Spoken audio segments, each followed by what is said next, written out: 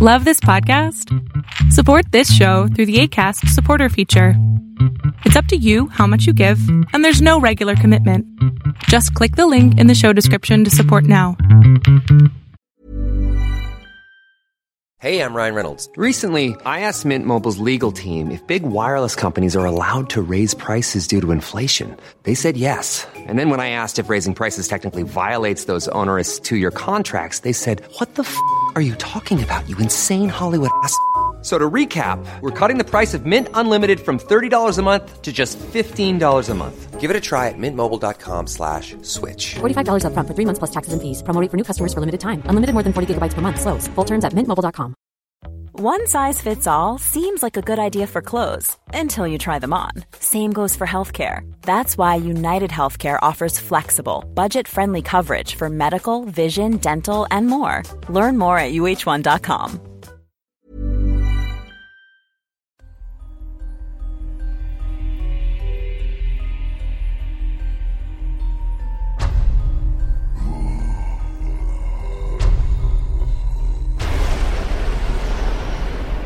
Welcome to Tales to Terrify.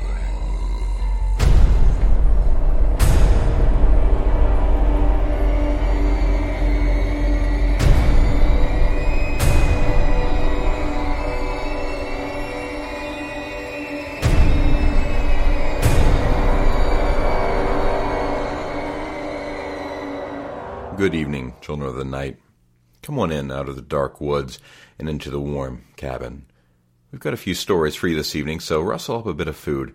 Find a cozy place to settle in. We have a couple of stories for you this evening. Our first story will be from David Williamson. David Williamson has been writing horror stories for over 20 years and was first published in the 28th Pan Book of Horror Stories with his story, The Sandman. He then appeared in the last of the Pan collection, the 30th Pan Book of Horror, which published 3 of his tales. Since then, he has had stories in the Black Book of Horror, numbers 5, 6, 7, 8, and 9 from Mortbury Press, Alt Zombies from Hersham Horror, and will soon be appearing in 2 forthcoming horror anthologies from Crudius Libri Press, due out November 30th.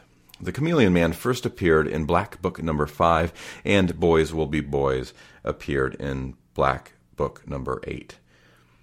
He lives near Brighton in the UK with his daughter and a 3-legged lurcher named Othello. We also heard from David Williamson fairly recently with his Handful of Dust in episode number 159. He was one of the few contributors to the show that I pronounced the name correctly. And now, David Williamson's Chameleon Man. The ugly buboes nestling in his armpits were swollen to the size of a hen's egg. They were bloated and angry-looking and burst suddenly with an audible popping sound, sending a trickle of red-gray viscous pus streaming down the man's ribcage. The rest of his skin was covered in small bleeding spots that quickly turned almost black, giving the disease its terrible name, the Black Death, otherwise known as bubonic plague. The audience oohed and ahed and erupted into spontaneous applause as Charlie Benton completed his remarkable display. Within seconds, the buboes, horrible black spots and open running sores had completely vanished, and his body was once more clear of blemishes and healthy-looking. Professor James Watson stepped forward on the small stage and congratulated Charlie, slapping him heartily on the back with undisguised affection and respect. "Magnificent, Charlie, absolutely magnificent. You truly are a wonder to behold," he shouted above the general uproar in the exhibition chamber. All around the packed circular amphitheater, more usually employed for demonstrations of surgical procedures, the assembled medical students, doctors, surgeons, and dignitaries cheered and applauded as Charlie Benton smiled wanly. He'd given similar displays of his talents at other venues across Europe and America, but never before to such a large and celebrated audience as this one. The professor rapped his gavel on the oak podium in an attempt to bring the hall to order. After several attempts, the rapturous applause died to a trickle and finally to a single overexcited medical student who Watson silenced with a withering stare. And now Mr. Benton will demonstrate the next part of his performance. Leprosy, yelled the professor, not unlike a fairground barker at a dubious sideshow. Charlie Benton really was an incredible man. Ever since his childhood, when he had discovered that he could mimic illnesses such as chickenpox, measles, and the like, simply by reading about the symptoms and then concentrating hard with their description in mind. It had started as a prank, a way of getting out of the classroom, but he had soon become a legend amongst his peers, and word quickly spread. In earlier days, he would surely have been burnt as a witch, but even in these enlightened times, he was shunned and feared by many and hated by a few. Charlie was 17 when word of the remarkable young man reached the ears of Professor Watson, the world-renowned expert in tropical diseases, who was based at the London Institute. Once the professor had discovered him, Charlie rapidly became the toast of medical science, written about in every medical journal and newspaper across the globe, adored and feared now in equal proportions, condemned by the Church as a demon, at the same time praised by medical men for his amazing insight into illness and diseases. But today was something very special for Charlie Benton. The greatest medical brains from around the entire globe, together with all the top research scientists, plus a handful of brilliant medical students, were all gathered under one roof for an extra special display of his unique talent. He would produce, before their very eyes, 37 different diseases and severe disfigurements in one 3-hour session, and then take questions at the end of the exhibition. Imagine being able to see the Black Death from start to finish right there in front of you and with no risk of contagion, and all over and done with in less than 4 minutes. Incredible. Or witnessing deadly epidemic cholera or typhoid. The list of normally fatal diseases went on and on, all in plain view from start to finish, each one bringing a further gasp of amazement from the assembled medical men. It was this incredible ability to mimic these normally murderous afflictions that had given Charlie his stage name, the Chameleon Man. For it was the strange chameleon-like properties within his body which created these fantastic phenomena with absolutely no actual bacterial infections present. Even though the display was 100% safe, this hadn't stopped the occasional medical student from fleeing for his very life as Charlie began his incredible transformations. Tonight was the culmination of 6 years of being prodded and poked, jabbed and examined, and 1,000 other medical tortures devised to get to the bottom of Charlie's unique talent. Tonight was the big one. He had been offered a great deal of money for this evening's display, and he intended to give full value, as the cash would keep him in grand style well into his old age. He was a self-made man, celebrated around the world, the likes of whom had never been seen before, and he had done it all himself. Now his father would laugh on the other side of his drunken face if he were still alive. Useless talent, indeed. As Charlie completed his 36th disease, the applause in the auditorium was deafening. He had decided before the evening had started that he would have to end on a big one, something very special that he had been practicing in the peace and quiet of Professor Watson's country house, which had never been witnessed by a living soul. The professor stepped forward on the dais and tried to still the uproar in the hall. "Please, gentlemen, please," he implored. After several more minutes, silence finally fell upon the crowd. "Mr. Benton, Charlie, will now perform something that nobody, not even myself, has ever been privileged to see before this day. It is something so remarkable, so impossible, that you will without doubt disbelieve your own eyes." The professor took a step back as Charlie, now wearing a long cape about his shoulders, not so much for theatrical effect as to combat the chill in the old amphitheater, took his place at the lectern. The room was so still you truly could have heard the proverbial pin drop as Charlie prepared to speak. "Gentlemen, the things that you have witnessed here this evening have been, I hope you will agree, incredible?" A murmur of agreement swept through the audience, together with several hearty hear-hears. But, continued the chameleon man, all that is nothing. Nothing to what I will now provide for your entertainment. Gasps could be heard from the stunned audience, and Charlie had to wave them silent once more before he could continue. All the diseases you have seen so far are but mere, shall we say, surface alterations to my outer fleshy layer. But I have been working on something that I hope will be the greatest transformation ever performed in any public place. Somewhere from the left of the small stage there was a theatrical drum roll as Charlie threw off his cape. All the lights in the auditorium were dimmed, save for the bright stage light. And now, for the first time ever anywhere in the world, I give you curvature of the spine, otherwise known as hunchback. The applause was totally deafening. No one, not even the professor, had expected anything like this. It was the greatest possible finale to a wonderful evening of medical surprises and chronic illnesses. The man was a true showman and a genius of the highest order. Slowly the room fell into hushed and expectant silence. Every eye was transfixed on Charlie Benton as he prepared himself for his latest wonderful transformation. The flesh on his back started to stretch and ripple in an alarming manner. The spinal column under the skin began buckling and bending outwards, completely distorting his stance and the entire shape of his rib cage and upper body. Within the space of 2 minutes, and with what was clearly an incredibly strenuous effort, Charlie stood before the assembled medical brains of the entire world, a hunchback. The other transformations had been miraculous, but this was on a whole new level. Was there nothing in terms of bodily disfigurement this man could not achieve? He was truly the chameleon man.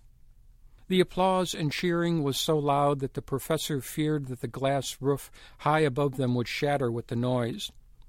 He placed both hands over his ears, not daring to try and stop the crowd's appreciation of what they had just witnessed. It was nothing short of a miracle, and everyone there knew it. It took Charlie somewhat longer to revert back to normal than usual. The strain was clearly evident on his face as the professor guided the younger man towards a chair at the side of the stage. Sweat ran down Charlie's face in tiny rivers, and he trembled uncontrollably as he fought to regain his composure. Watson placed an arm around Charlie's shoulder, his face a mask of concern. "Are you all right, dear boy? You look so pale," he asked. The young man nodded weakly. After what seemed like hours, but in truth no more than a few minutes, the applause still echoing around the hall, Charlie smiled weakly at his mentor and hoisted himself from the chair. His public were calling, and he could not disappoint them. He walked unsteadily over to the lectern, held on tight, and then took a deep bow. "Encore! Encore! Encore!" The word coming from almost every voice in the auditorium. Charlie held up a trembling hand to try and quell the uproar, and slowly, row by row, they fell silent. The great man was about to speak, and they didn't want to miss a single word of what he had to say. Thank you so much," he began shakily. His mentor stepped forward with a glass of water, and Charlie took a sip before continuing. "I hope that you have enjoyed my little exhibition here this evening. As you will no doubt be aware, this was my last public appearance. I am now going to study medicine myself in Vienna. I have had enough of being poked and prodded, and feel it is now my turn to be the prodder." Laughter briefly swept through the hall. There were tears brimming in Charlie's eyes, tears of sadness but also of relief. These displays were starting to take their toll on the young man, and it was time to stop them before they killed him. The professor stepped forward and draped Charlie's discarded cape around the younger man's shoulders and smiled warmly at the person he had come to think of as his son. Charlie returned the smile and turned to face the audience once more. "I must thank you, every one, all of you who have supported me over the years, but especially my friend and savior, Professor Watson, without whom I would surely have ended up as a freak in a carnival sideshow." The young man, choked by emotion and with tears streaming down his cheeks, turned and was led away by his friend and mentor to the rapturous cheers of the audience. Somehow, through all the bedlam, one voice seemed to stand out above all others, and Charlie stopped to see who was shouting at him. He could see that it was a young man, a medical student, no doubt, but he couldn't hear what was being said. Sensing that something was going on, the audience slowly fell silent as Charlie faced the young man seated below the stage. "I'm sorry, what did you say?" asked the star of the show. The student grinned widely. It looked for all the world as though he had been put up to this, and Charlie had perhaps foolishly taken the bait. "I said, do you feel that there is no illness or state of health that you cannot recreate?" The student sat waiting. He had set the trap, and it was now up to Charlie to avoid it or fall in feet first. The chameleon man was both puzzled and annoyed by this upstart's pointless question. "Excuse me, have you just arrived, or have you been asleep for the last 3 hours?" he asked, barely able to disguise the contempt in his voice. "Did you not witness 36 diseases plus a severe curvature of the spine displayed here on this very stage?" Charlie was clearly furious, and this was made all the worse by the cool way the medical student sat staring and smiling in the seat below him. A nervous titter ran around the auditorium as Charlie attempted to put the would-be doctor in his place. "So," continued the student, "there is no medical or physical state that you cannot recreate. That is what you maintain, is it?" sneered the younger man. Charlie looked at the professor, who shrugged his shoulders helplessly. The showman slammed his fist down hard on the lectern, knocking over the glass half full of water, which in turn shattered on the stage floor. "Of course there isn't, you idiot," he bellowed at the student. Another nervous laugh traveled around the hall. The audience was starting to sense that there was something in the air, and silence fell. The cocky young student rose from his chair and stood right next to the stage where he could clearly be seen and heard by all. "Right then, Mr. Benton," the boy paused for effect. "Have you ever tried to mimic the medical state of death?" he yelled loud enough for the whole hall to hear. Charlie looked stunned. The professor looked stunned. In fact, everyone in the whole auditorium except the student looked stunned by the idea, and the place was alive with speculation and chatter. Charlie looked to his mentor for support and advice, and the professor was shaking his head violently. "No, Charlie, it cannot be done, not even by you." The older man tugged at his ward, trying to usher him away from the edge of the stage, but suddenly another voice called out, "Do it!" Then another and another, until the whole audience were demanding to know the answer to the young student's question. For one of the very few times in Charlie's life, he felt scared.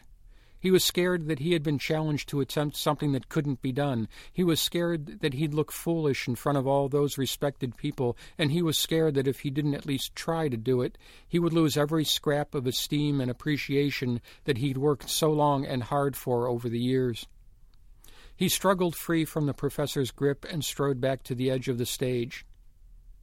"I repeat, for the benefit of the deaf and the dense among you, there is no medical state that I cannot mimic, given the time and practice, not even death." He spat the last word and glared at the student as if daring him to continue. The younger man merely sat down and crossed his arms, an unpleasant grin spreading across his thin face. "Then show us, Mr. Benton. Show us," he demanded. "Please, Charlie, this is madness," begged the professor. "You know it can't be done. You'll kill yourself."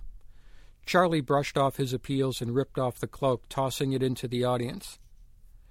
"Don't you see? It will be the ultimate display in my career. The man who could feign death, the greatest trick since Jesus raised Lazarus from the grave. Just imagine."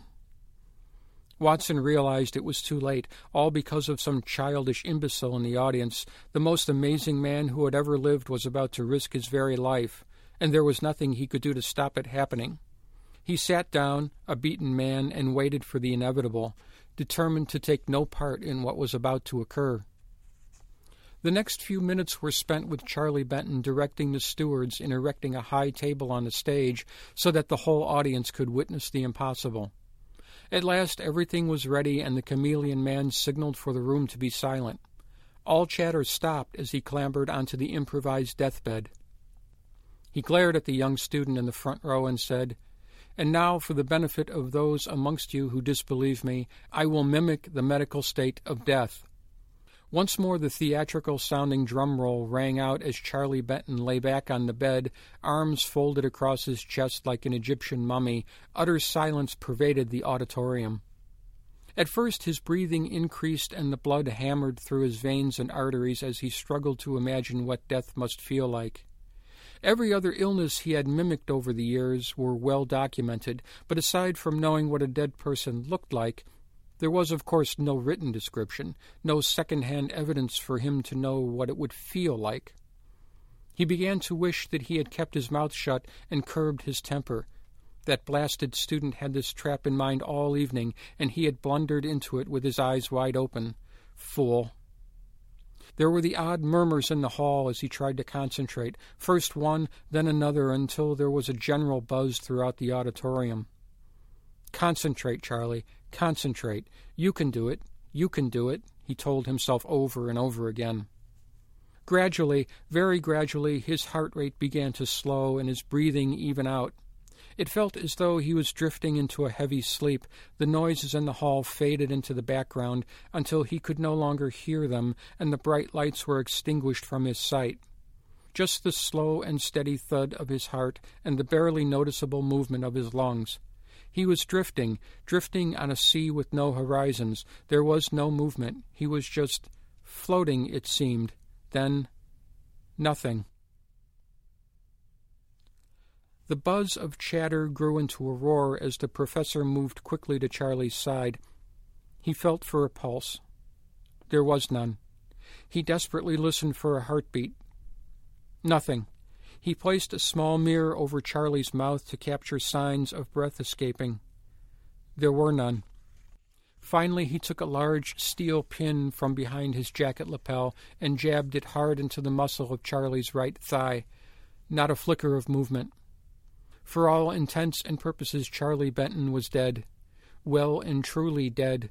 The professor faced the audience and shook his head sadly. Even the mouthy student had the good grace to go ashen and hang his head in shame. There would be more tests, naturally. After all, the room was filled to the rafters with the best medical brains in the world. If there was any chance of finding life in the body of the chameleon man, these were surely the men to do so. Charlie had simply pressed his luck too far this time. After an hour had passed, not a single person had left the hall. Some were weeping openly. The place was unnaturally quiet otherwise. When 3 hours had elapsed, and after every possible procedure had been employed to resuscitate Charlie Benton, he was declared dead, and, given the nature of the audience, talk naturally turned to carrying out an autopsy on the body of the most amazing man who had ever lived. Even though Watson was appalled at the notion, he was, after all, a medical man, and offered only a token argument against the idea. Within the 4th hour, all was prepared for the investigation into the incredible body of the chameleon man, and distinguished medical men jostled one another for the best view of proceedings like children at a playground brawl. Charlie Benton lay naked and spread-eagled on the autopsy table, like a giant moth on a mount. Professor Watson had been elected as the person to carry out the examination of the strangest case in medical history, and, as he stepped forward, scalpel at the ready, his hands were trembling slightly with anticipation. After hovering briefly above Charlie's abdomen, he vigorously jabbed with the scalpel, drawing it swiftly and evenly upwards and then across, so that all the vital organs were exposed at a stroke. Nothing unusual so far, he declared to the expectant audience. The examination continued. Normal procedure was to remove all organs so that they could be examined and weighed, checked for growths, damage, etc. The professor always started with the heart in these cases, and, after all, this was just another autopsy, so that was where he'd begin today. At the very instant he deftly severed the main aorta, the dead man's eyes flickered open. It had taken much longer to get back than he had thought it would, but he had done it. He had lifted the curtain of death and looked beyond. He had seen what lay ahead, and he had returned with that knowledge, to share with all mankind.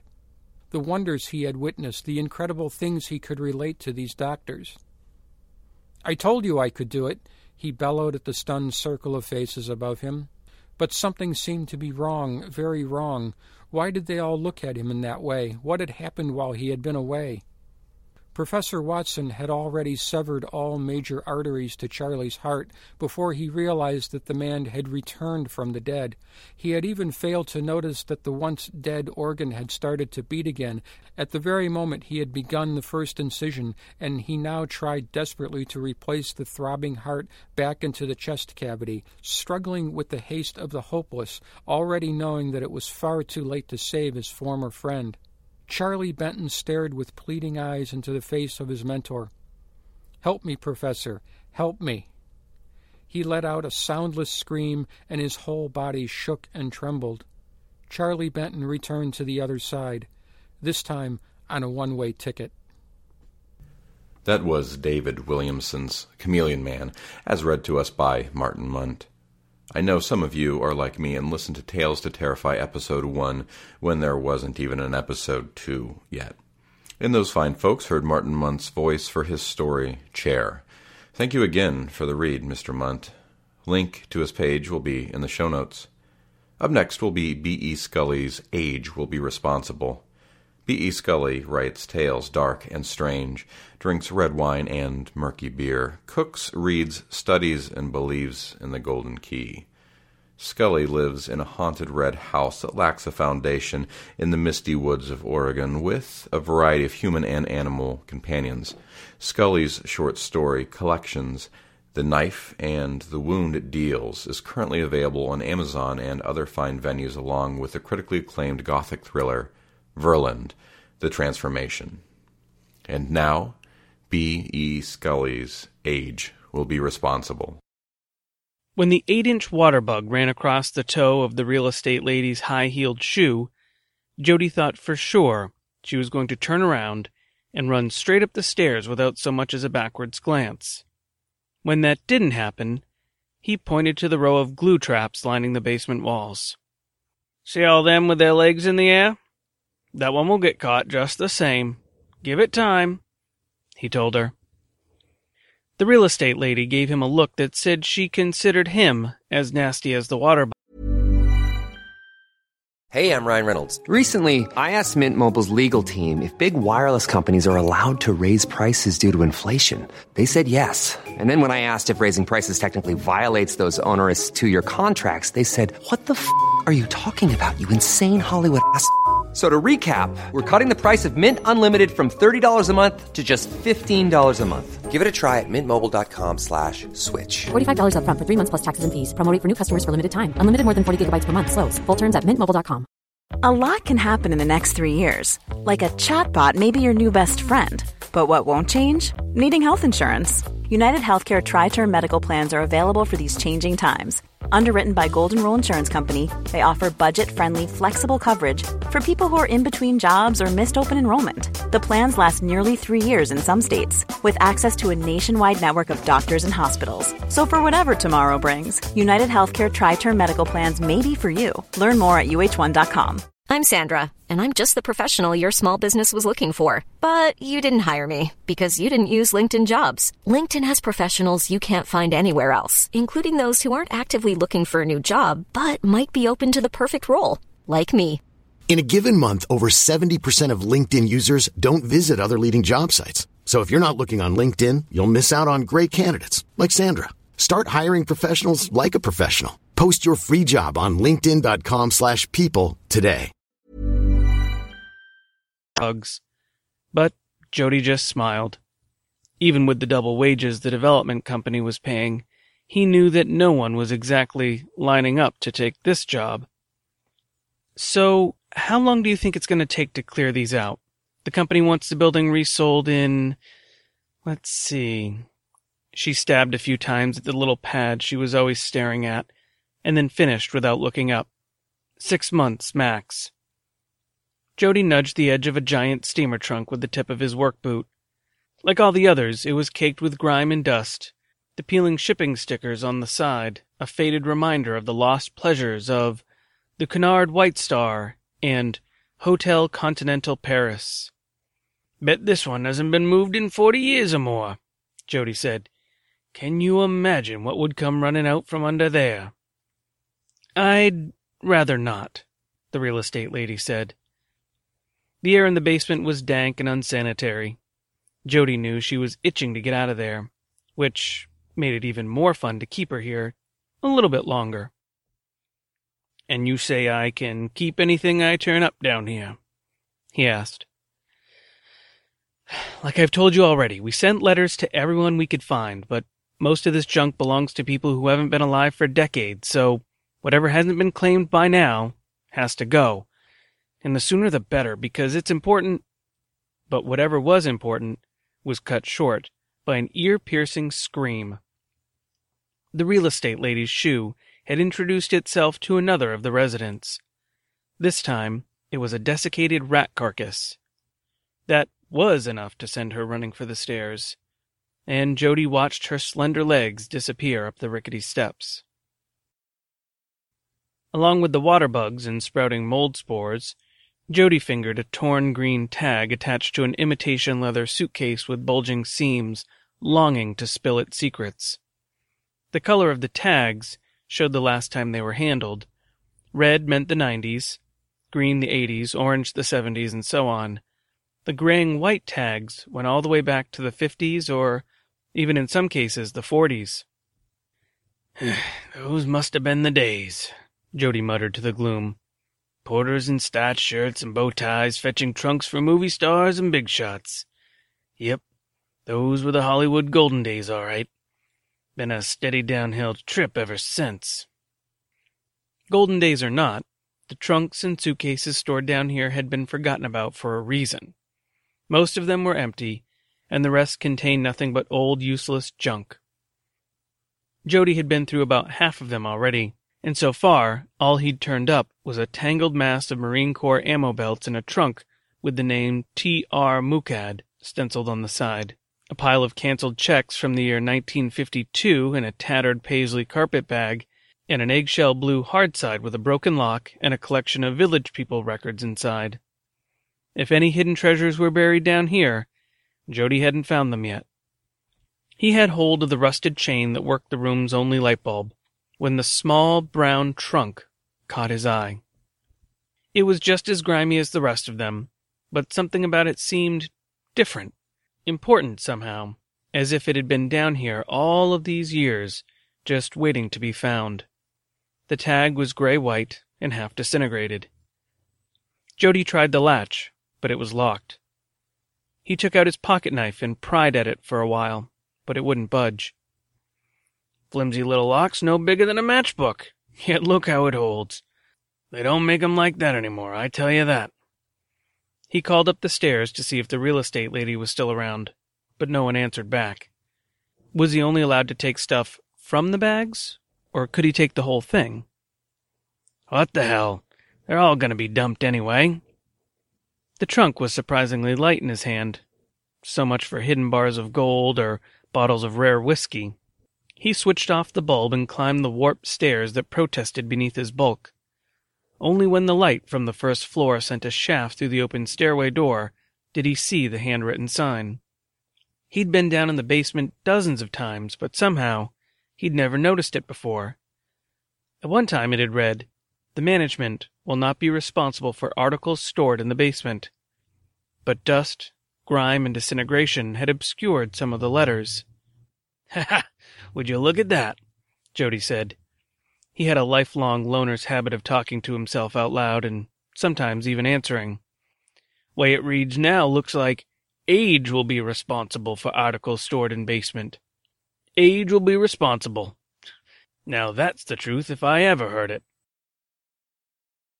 Jody had meant to break the lock off and see what was inside right away, but the cats kept crying for their dinner, and more notices from the real estate company were in the mail, so by the time he settled in front of the TV with his own warmed-up plastic tray, he'd forgotten all about the little suitcase. He had just drifted off to an old comedy movie when he heard the music. Calliope music, like the kind they played at a circus. But no, that wasn't quite it. The same refrain seemed to repeat itself over and over again, and he felt the hair stand up on the back of his neck. He seemed to recall the same kind of music from a summer night a long time ago. But the memory skittered away from him like a spider escaping through a crack in the wall. Where was that damn music coming from, anyway? He stood up and went to the door. Lousy musicians need to cut that out this late at night. Only Jody knew there weren't any musicians left in the building. In fact, there wasn't anybody left in the building except for him. He wasn't even sure if the company taking over from the last one was going to renovate it or just raze the whole thing to the ground. If that happened, he'd be out of luck. And how? With rent control, Social Security, and the little extra he got doing odd jobs around the place, he had had enough left over at the end of the month to get by. But not by much. And ever since Hollywood had decided to reinvent itself with fancy shopping centers and luxury apartment buildings, rent had gone through the roof all over town. Now he'd be lucky if he could even afford some downtown hole-in-the-wall.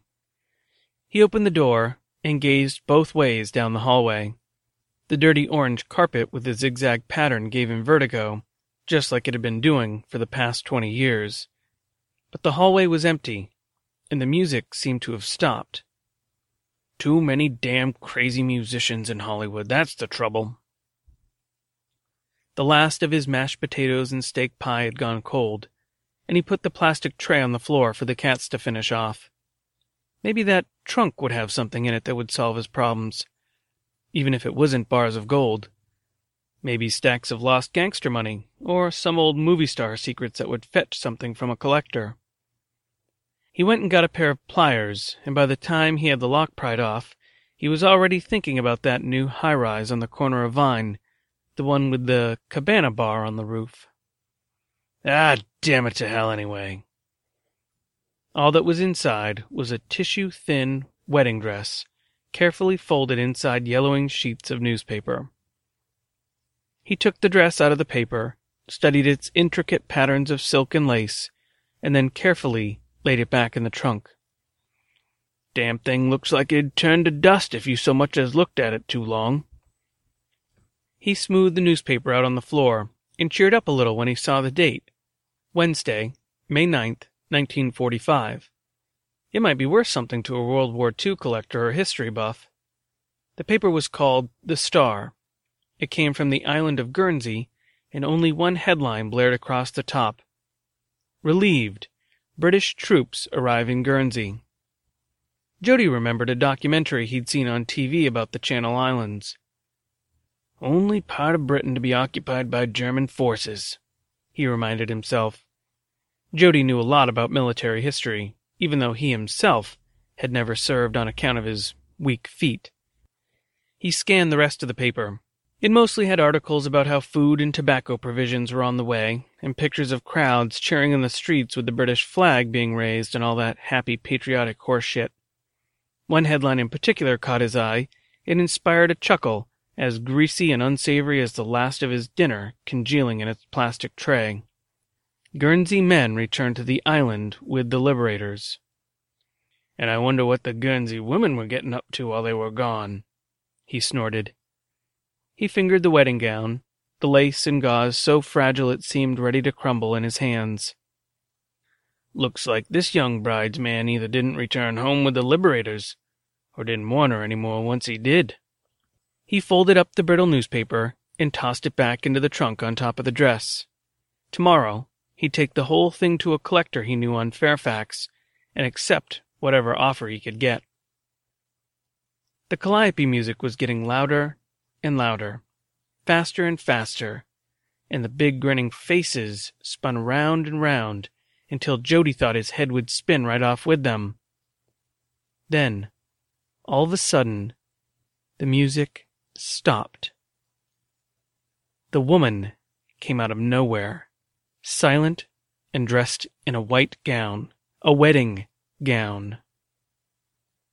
She was holding a bouquet of red flowers just below her waistline. A dark curtain of hair prevented Jody from seeing her face, but he thought she was smiling at him.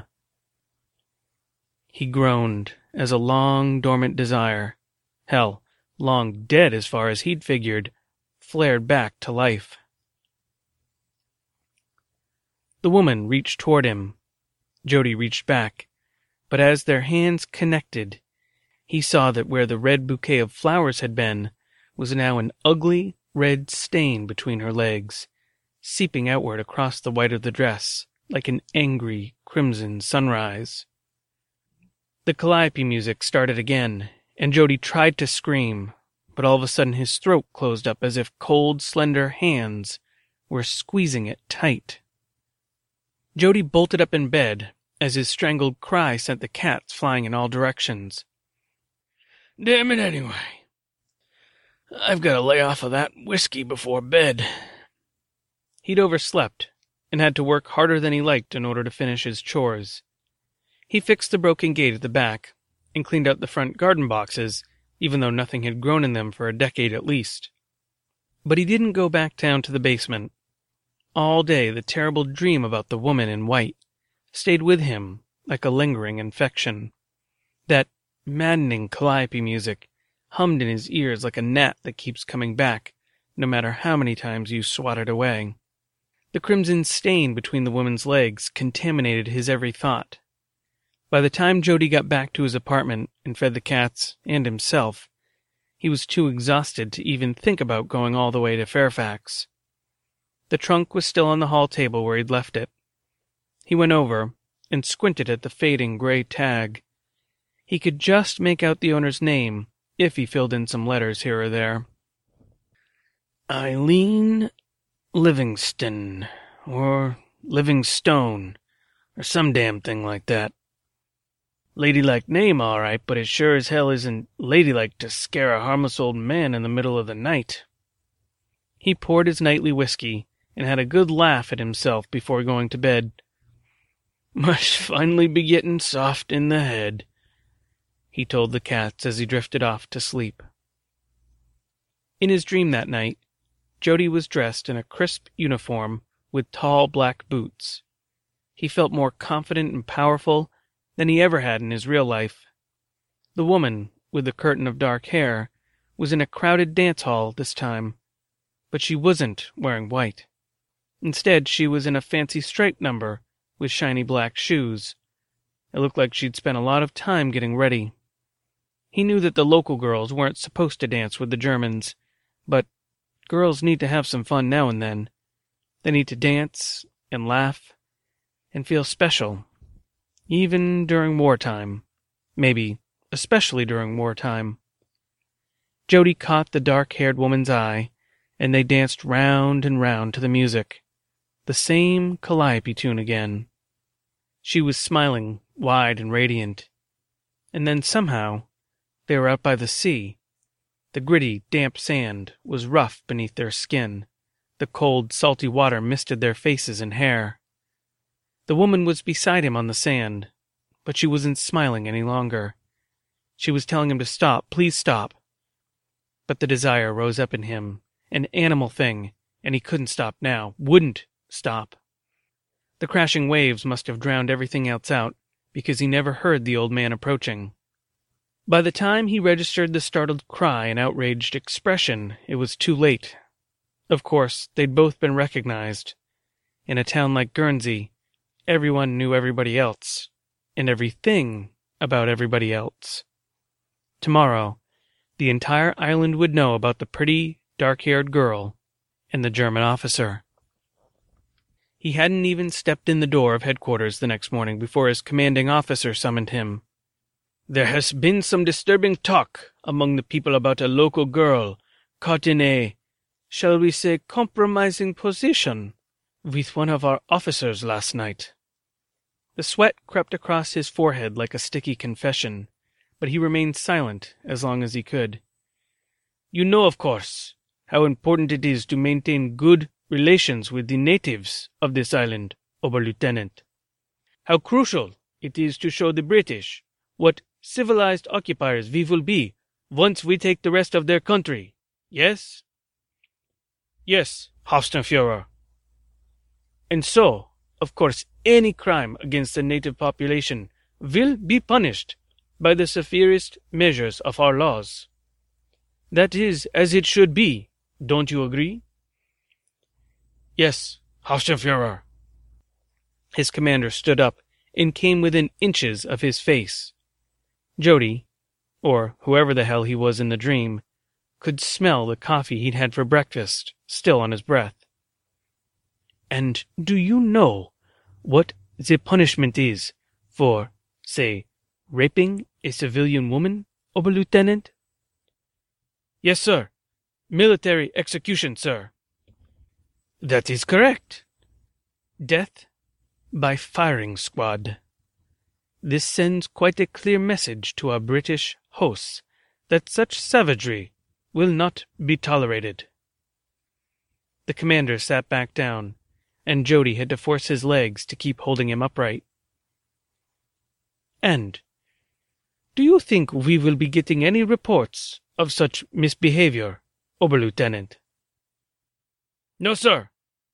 "Then you are dismissed, Oberlieutenant. And for both of our sakes, I hope you are correct." He had never asked the dark-haired woman to lie for him. In fact, he'd never even spoken to her again. At first, he'd waited every day for the arrest order to come, and had almost reconciled himself to his fate. But then, he'd seen the dark-haired woman in the market. The other women turned her away from their stalls. The men spit at her and called out, "Jerry bag!" and "German whore!" when she walked by. He knew then he was safe. He knew that for some reason he would never begin to understand, the woman had destroyed her own reputation for the sake of preserving his life. Less than a month later, he received his orders for the Russian front. He never went back to the British Isles, and the dark-haired woman was eventually forgotten. But little towns like Guernsey have very long memories. Long after the dark-haired woman's fiancé returned home from war and broke off the engagement, long after she boarded the ship that would take her to the United States and a new life, Eileen Livingstone would be known as Guernsey's German whore. Jody woke up in the middle of the night, covered in sweat. He stumbled out of bed and poured himself a shot of whiskey with trembling hands, and then another. What in the hell was the matter with him? Why was he dreaming about being a Nazi, about some long-dead woman whose name he'd read on a luggage tag? Hell, he'd never even been out of California, let alone overseas. He looked around for his cats, but not a one of them was in sight. "Where are you rotten felines hiding?" The trunk was on the hall table, silent and inscrutable. Jody glanced at it, and then did a double-take like a character in a comedy show. The lid was wide open, but he was sure he'd left it closed. His feet made the decision to walk toward it without the consent of his nerves. All of a sudden, that damn calliope music began to play, like at a circus or a carnival. Jody stumbled backward and cried out in the darkened hallway. He suddenly remembered exactly when he'd last heard that music. It had been a long time ago, a summer night underneath the pier at Santa Monica. The gritty, damp sand was rough beneath their skin. The cold, salty water misted their faces and hair.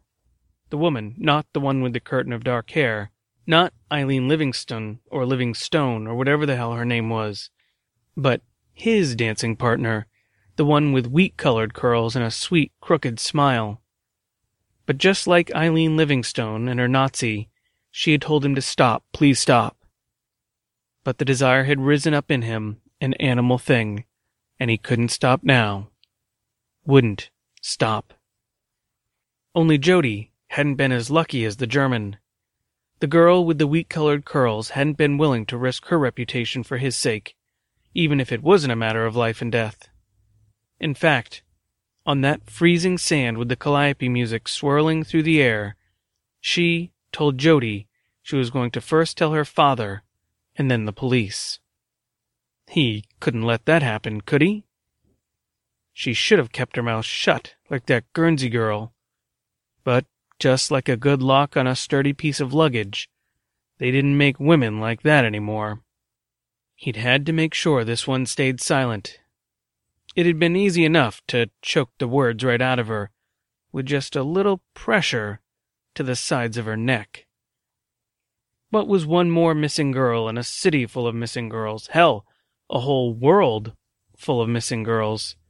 Just like Eileen Livingstone, with nothing left behind but a forgotten suitcase in a cobweb-covered basement. Jody heard a low animal growling. He wasn't sure if it had come from him or the missing cats. The paper-thin white dress glowed in the dim hallway like a patch of sickly moonlight.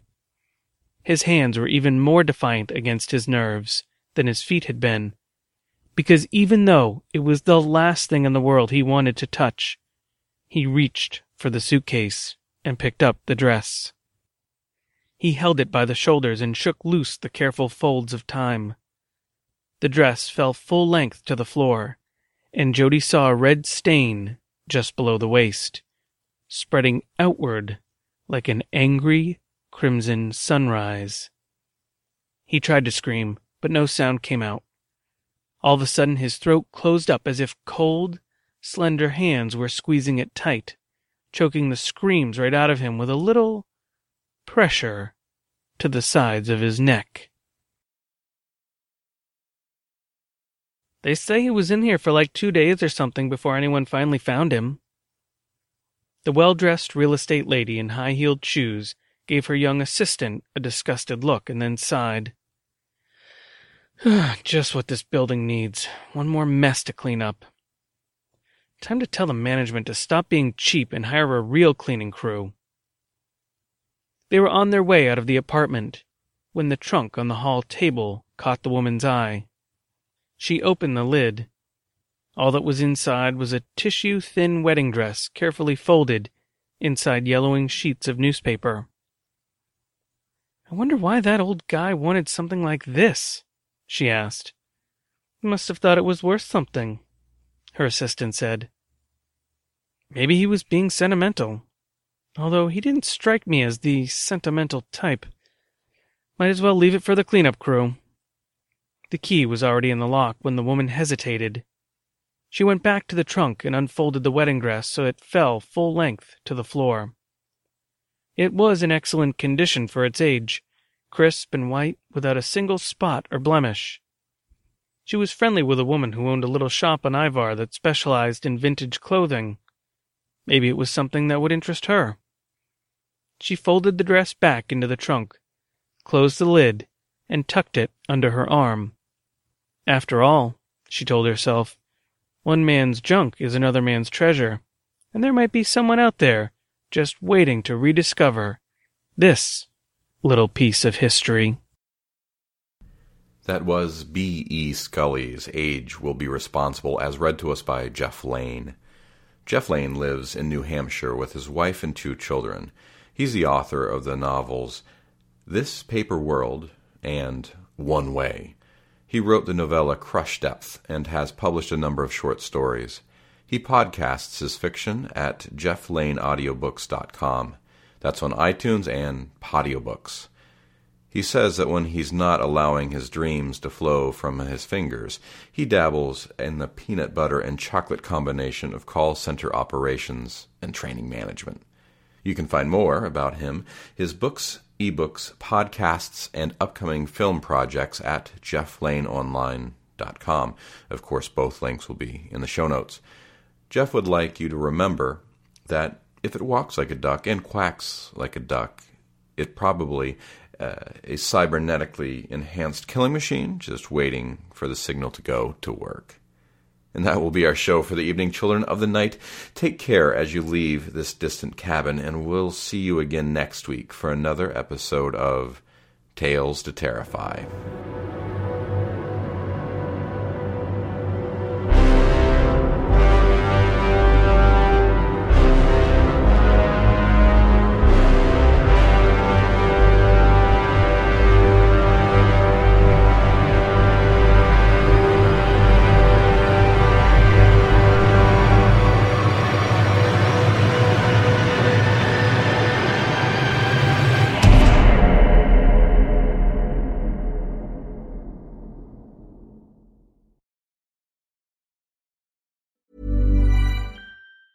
Planning for your next trip? Elevate your travel style with Quince. Quince has all the jet-setting essentials you'll want for your next getaway, like European linen, premium luggage options, buttery soft Italian leather bags, and so much more. And is all priced at 50 to 80% less than similar brands. Plus, Quince only works with factories that use safe and ethical manufacturing practices. Pack your bags with high-quality essentials you'll be wearing for vacations to come with Quince. Go to quince.com/pack for free shipping and 365-day returns. If you're looking for plump lips that last, you need to know about Juvederm lip fillers. With Juvederm Volbella XC and Juvederm Ultra XC, your lip look, whether it's subtle or bold, can last up to 1 full year with optimal treatment and no additional maintenance. Find a licensed specialist and see if it's right for you at Juvederm.com today. That's JUVEDERM.com. Add fullness to lips in adults over 21 with Juvederm Volbella XC or Juvederm Ultra XC. Do not use if you have severe allergies or a history of severe allergic reactions, or if you're allergic to lidocaine or the proteins used in Juvederm. Tell your doctor if you have a history of scarring or taking medicines that decrease the body's immune response or that can prolong bleeding. Common side effects include injection site redness, swelling, pain, tenderness, firmness, lumps, bumps, bruising, discoloration, or itching. As with all fillers, there's a rare risk of unintentional injection into a blood vessel, which can cause vision abnormalities, blindness, stroke, temporary scabs, or scarring. For full, important safety information, visit Juvederm.com.